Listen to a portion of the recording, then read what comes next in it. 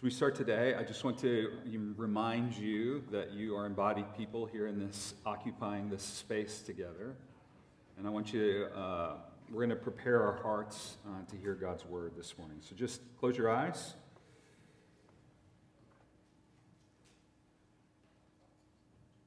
Take a deep breath or two. Jesus says, I have given them the glory that you gave me, that they may be one as you and I are one. I and them, you and me. Father, Jesus, Holy Spirit, we are made for union with you. We pray that you, this morning, through your word, by your Spirit, that you would heal and restore our union with you. Heal and restore our union, God. We were made for you. Help us to sit in that today as you teach us by your scripture. We are made for you. We ask this in the name of the Father, and the Son, and the Holy Spirit. Hear God's word this morning from Philippians, chapter 1. Paul and Timothy, servants of Christ Jesus, to all the saints in Christ Jesus. You're made for union with God. You are in Christ, Paul says. Who are at Philippi with the overseers and the deacons, grace to you and peace from God our Father and the Lord Jesus Christ.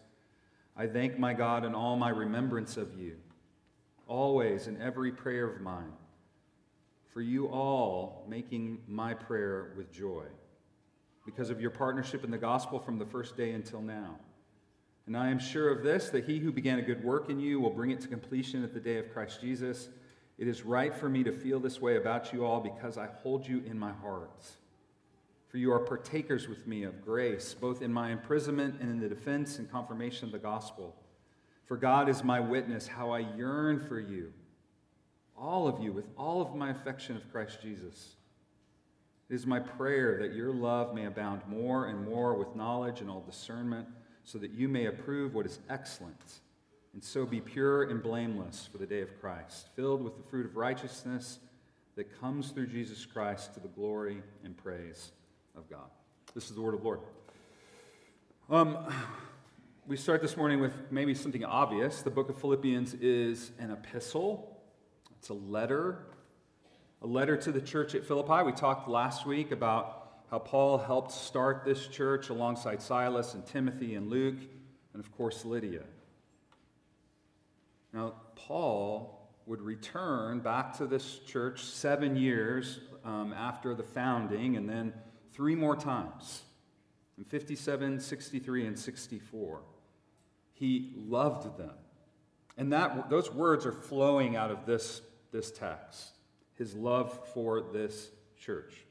When we were moving, when we first started the process of moving, we had this shed, and we were taking a bunch of boxes out of this shed, and as we took these things out, we had to pack them in new boxes. And we ran across boxes of keepsakes, things that we haven't looked at in a long time. One box literally falling out of another box, and it was a small shoebox all decorated with like roses and maroon polka dots and small beads. And it was Danette's keepsake box. And in that box, there was all these letters that I wrote her, thank goodness. Now, I also have a box that was like right next to this box. It's this like old Adidas shoe smelly box, but also had letters that she had written to me. They were love letters. Like their main aim was expressing our love and devotion for each other. We spent our first summer apart as a couple, and dating as a couple.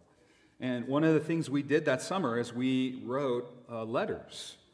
It was like 1994. And so we wrote letters to each other all summer back and forth. And then we would call each other on a thing called long distance. And we spent all of our money, or at least I spent all of my money that I made that summer on long distance phone calls, which her dad gave me a lecture about when I got back, by the way. Like, you wasted that money. And I was like, oh, no, sir, I did not waste that money. I wrote her poems. Love poems, rhyming poems, free verse poems, 5-sentence poems, alliteration poems. I had this sheet that I made for her with Danette, with each of, like, Danette. Daring. Awesome. Neat. Really neat. And I made this video for her, and in the video, like, I cooked a meal for her, and so I had this, like, really, like, big old school camera, and I set it up on a tripod, and I cooked, and then I brought it over to the table, and I sat down, and, like, it's so awkward and weird, but we watched it, and it was, anyway, yeah. And I ate this meal in front of her, and like we were on a date, on a video. VHS tape, yeah. I missed her, like, so much. And my love for her, like, just overflowed in a need to express it. C.S. Lewis says this: I think we delight to praise what we enjoy because the praise not merely expresses, but completes the enjoyment. Like yesterday, Wake, beat Duke, let's go Deeks.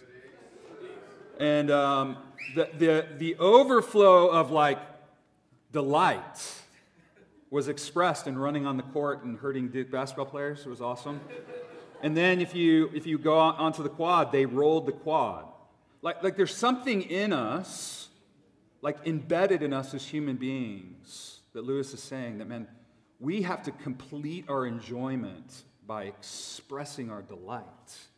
It's beautiful. It's why lovers keep on telling one another how beautiful they are. The delight is incomplete until it's expressed. Now, this is my first question for you this morning, Redeemer. How do you express your love? You can start easy, like I did with the kids. Like, how do you express it for your kids, for your spouse, for your parents, for your friends? Baseline, as we get into Philippians is a letter of love. It may be other things, because it is other things, but it is a letter where Paul is expressing his deep love and affection and delight for this church. We see it in the text this morning. There's thanksgiving, there's remembrance. Feel the flow of that. I thank God for you whenever I think of you. Whenever I think of you. And whenever I think of you, I start to pray for you. It's right for me to feel this way about you because I hold you in my heart. I yearn to be with you. Now, sometimes with Paul, we miss the forest for the trees. We think of him as just this propositional, like, teacher. He is a lover. And he loves Jesus. He loves Jesus' church.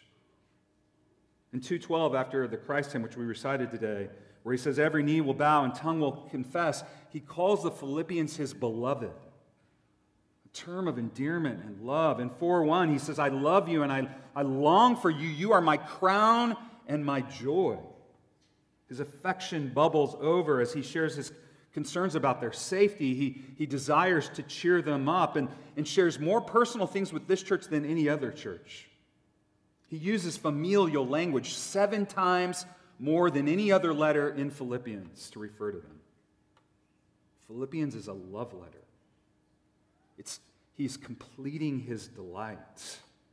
It's more than this. That don't miss the context. I think that's really easy for us to do with the Bible, by the way. Like, we get into the Bible, we start studying it, plumbing it.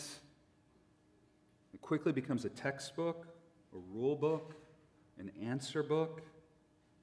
But the Bible is a story, an epic love story, an expression of God's great love and the depths to which this God will go to woo, to win, to save, to redeem, to rescue us, his beloved. And even this letter, with all its propositions and quotes and longings, are echoing that same love. So, quickly this morning, this is a letter of love. And point 1 is, Paul is expressing that love to this church. He's expressing his gratitude to them for this gift. That gift is the support that they've given to Paul in his missionary journeys. It's important to note that Paul is writing this letter from prison. And in jail, the Philippian church sent Paul gifts. they sent a man named Epaphroditus to bring the bearer of those gifts. And Epaphroditus comes and serves Paul, and he gets very, very ill near death. And Paul is expressing back to the church the incredible love and affection that they've shown to them by saying, thank you for your gift. And this is an important thing to know about Paul. If we're going to understand him rightly, if we're going to read him rightly, this idea, Paul uses gift language. His view is God's gift of grace towards him. It's always incongruent. It's an unconditioned gift that has been given him. Remember Paul's story. Paul's story is very much embedded in this, that he was a persecutor of God's church. He killed brothers and sisters, ordered their deaths. And then on the Damascus road, he was awakened to Jesus. Jesus visits him, and his life is entirely changed. And so Paul looks at his life and he goes, I don't deserve this. I don't deserve any of this. This is an incongruent gift. I could never pay it back to you. I could never repay what you've done for me, God, in Jesus. That's his story. Now, in the Greco-Roman world, there was a way of gift giving. Listen to this quote. Presents are the ultimate way to show someone you care. It's an awesome way to show someone you love them. Hey, man, I love you this many dollars. That's Michael Scott, by the way. Gift giving in the Roman world was like Yankee swap. If you've seen that episode of The Office. It was part of the social cultural matrix, and there was a way that you gave gifts or that you thought about giving gifts. I give you a gift, Ryan, because you're the hottest in the office, and I want to be friends with you. You're worthy of my love, so I love you to the tune of a video iPod, but Phyllis, you're not. You see, for Michael, he believed that Ryan could repay him with cultural cachet or friendship, or at the very least, he could receive some sort of humor from the group, because giving this gift will reveal all that I am, that I'm super generous. Or at the very least, I'm seen as being super generous. You see, gift giving in the Roman world was based on the worth of the receiver. If you couldn't repay a gift with honor or an equal gift, then you weren't worthy of the gift.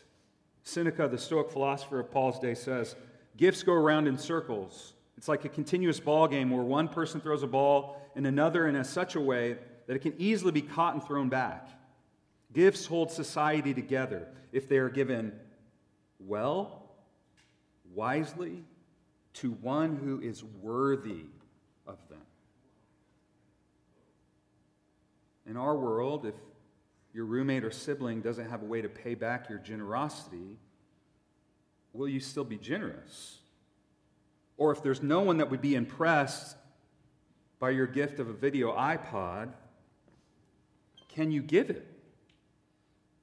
You have to understand this for Paul, because in every one of his letters, he is dealing with this idea of someone having to be worthy of being given a gift. And Paul, knowing that he's not worthy, and yet God has gifted him with the most precious thing, his life. And because the Philippians share in that same gift that he shares in, there's a response, not a debtor's ethic where I'm going to have to pay back. And now this is the way, right? This is the way in the South.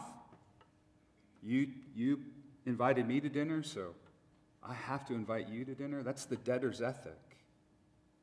This is not the way of gift giving in the church.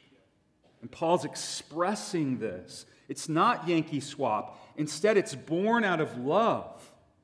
The gift can never be repaid, but I've been shown such love that out of that love I give. And so he calls them partners. Look at verse 5. Your partnership. Verse 7. You are all partakers with me in this gift of grace. They are the first church to support Paul. They supported him here and there in Thessalonica. They supported him in jail and beyond. The money given to Paul leads to all sorts of other ministries in Europe and the world. One group in a small place, and their gift outlasts their life. You give, and I go and preach, Paul says. And don't miss this. The shared life together meant shared sufferings. Paul is grateful for this love. So, Redeemer, how do you give? Do you give out of a debtor's ethic? Do you give to impress? Do you give to earn back? Or do you give out of love? Second, Paul's letter is an encouraging letter, right? He starts in verse 6, I'm sure of this, he who began a good work in you will bring it to completion at the day of Christ Jesus. He has this incredible belief that God is going to do his work in the church that he loves. Jesus has been preached. They've responded. They now belong to God. God began it all, and he will complete it. And then he prays, so my prayer, because I know God is going to finish the work that he started in you, I pray for you that your love may abound. Now see this, Paul's encouraging love, that their world, their church, their communities, their houses, their families would abound in love. And he says, with all knowledge and all wisdom. I want to stop here for a second, and I want to read this quote to you.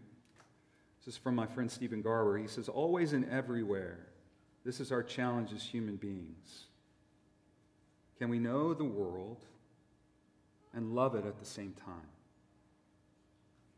Can you know the glories of Redeemer Church, of Winston-Salem, and its shames, and still choose to love what you now know? Y'all have shown me lots of love here. But when you get to know me, will you still love me? How about me? Will I still love you? See, that's the challenge of love. Knowledge, we get to know a place, a people, a family, a dynamic, a system, and that challenges us. That knowledge challenges us. Can we still press in and love? And that love, Paul says, is based on knowledge. The more you know, the more you love.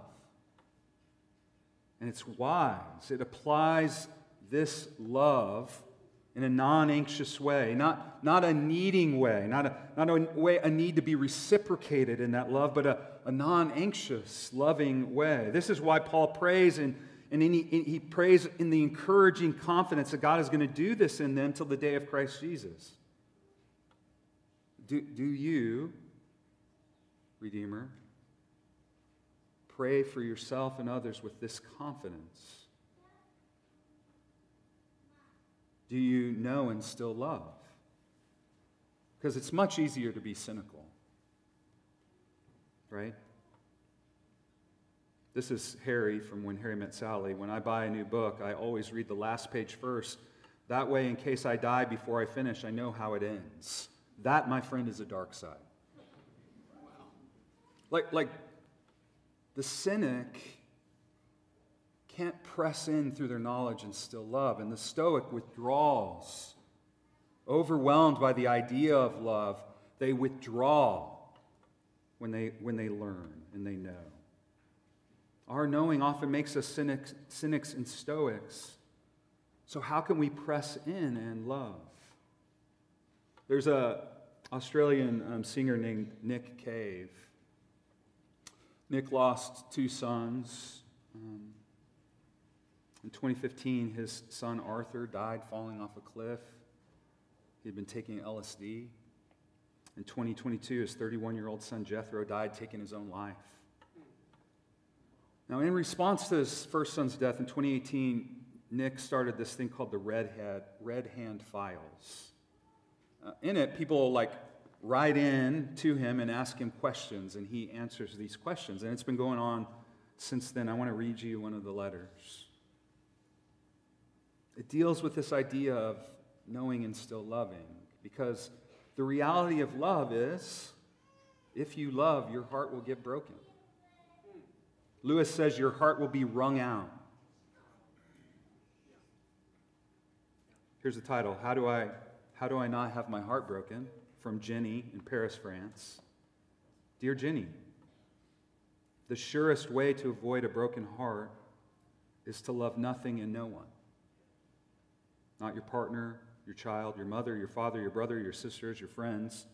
Not your neighbor, not your dog, not your cat, not your football team, not your garden, not your granny, not your job. In short, love not the world and love nothing in it. Beware of the things that draw you to love: music, art, literature, cinema, philosophy, nature, faith, religion. Keep your heart narrow, hard, cynical, invulnerable, impenetrable, and shun small acts of kindness. Be not merciful, forgiving, generous, or charitable. These acts expand the heart and make you susceptible to love. Because as Neil Young so plainly and painfully sings, only love can break your heart. In short, resist love, because real love, big love, true love, fierce love is a perilous thing and travels surely towards its devastation. A broken heart, that grief of love, is always love's true destination. If you've loved, you know a broken heart. Now, I want you to think about this in the context of Paul. He's saying, I have experienced this gift of love from you. And now he's in prison, in chains, suffering, because he's been gifted by love through Jesus. And that love has now been shared to others. And he is in prison. And his heart has been wrung out. And this church has responded in tow to him with reciprocating love. Going to him, sending Epaphroditus to him to care for him in jail, giving to him. This church did not have a lot, by the way. A broken heart, that grief of love, is always love's true destination. He goes on, however, to resist love and inoculate yourself against heartbreak, hear this, is to reject life itself. For to love is your primary human function. It is your duty to love in whatever way you can, to move boldly into that love, deeply, dangerously, recklessly. How do you love, Redeemer? Do you love prodigally, recklessly? To love the world is a participatory and reciprocal action. For what you give to the world returns to you manyfold, and you will live days of love that will make your head spin, that you will treasure for all time. You will discover that love, radical love, is a kind of supercharged aliveness. And all that is of true value in the world is animated by it. Now for us, people in this room who believe in Jesus, we know this to be true.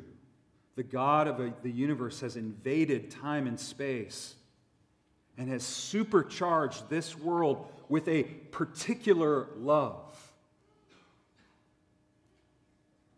animating us by that love. This is Paul's prayer for the Philippians, that they would abound in it, that they would be animated by it, that the love of Jesus would animate them in the world, that they would press into love no matter what that love discovers. They would love with wisdom, pinpoint accuracy of how to love, a right word spoken in a right circumstance, in the right way, at the right time. That kind of love. Yes, heart it awakes, love's end, Cave says. But you find in time that this, too, is a gift. This little death from which you are reborn time and time again.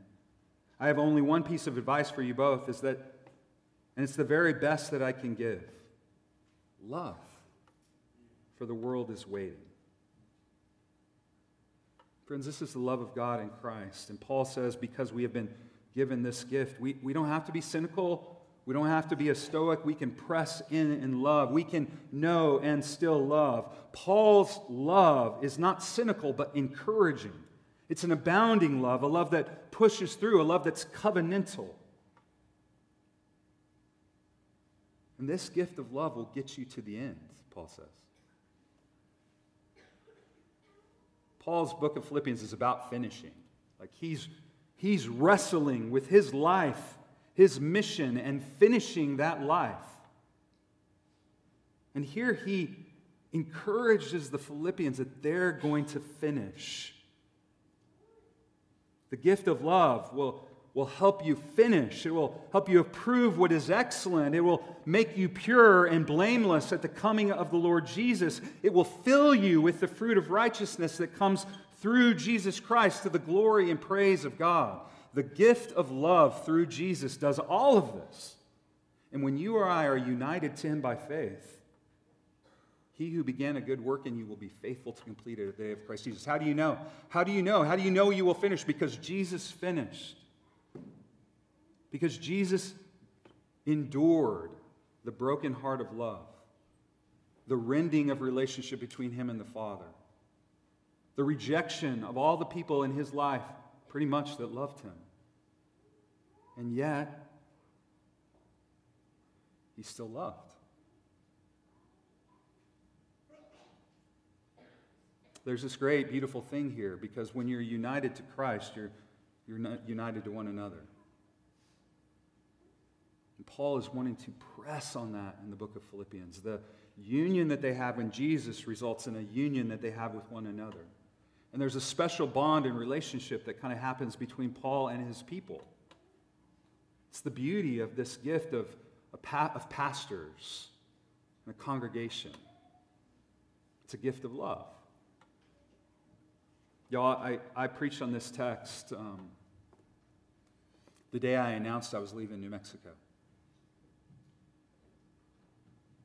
Preached it differently. I called it 20 Things That I Love About You. And I could barely get through it. I told them when I left that when I go to Redeemer and to Winston, you're going with me.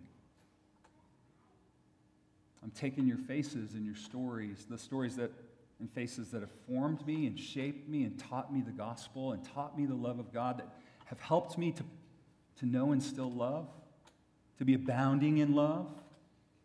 You've helped me do that, so I've been freed to go here and be with you and learn how to love from you. And press in and help you to know and still love. It's a beautiful thing. I have this chain I wear. It's not just bling. It's a rooster. The rooster is really dear and special to me. It was our kind of thing at City Press. And I told my worship guy who gave it to me that I'll wear this every time I preach here, to hold you in my heart because I love you. There's something beautiful that is birthed in our union with Christ together as we learn to know and still love, to embrace the difficulty of loving one another. He who began a good work in you will be faithful to complete it at the day of Christ Jesus. My relationship with you, Giorgio's relationship with you, Eric's relationship with you, we are here so that we will finish. God has covenantly linked us to help us to finish. And you are here, and we are here to serve you so that you will finish. And it's all bound up in this beautiful gift of love given to us in Jesus. Let's pray.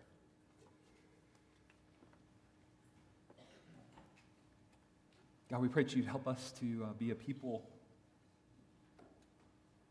who abound in love.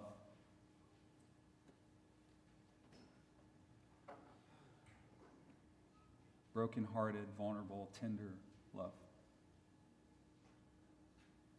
There's no mamby-pamby stuff in love. Love is difficult and hard and beautiful and wonderful. So help us through the gift of your Son, to be a people who love, no matter what that love discovers. We ask this in the name of the Father, and the Son, and the Holy Spirit. Amen.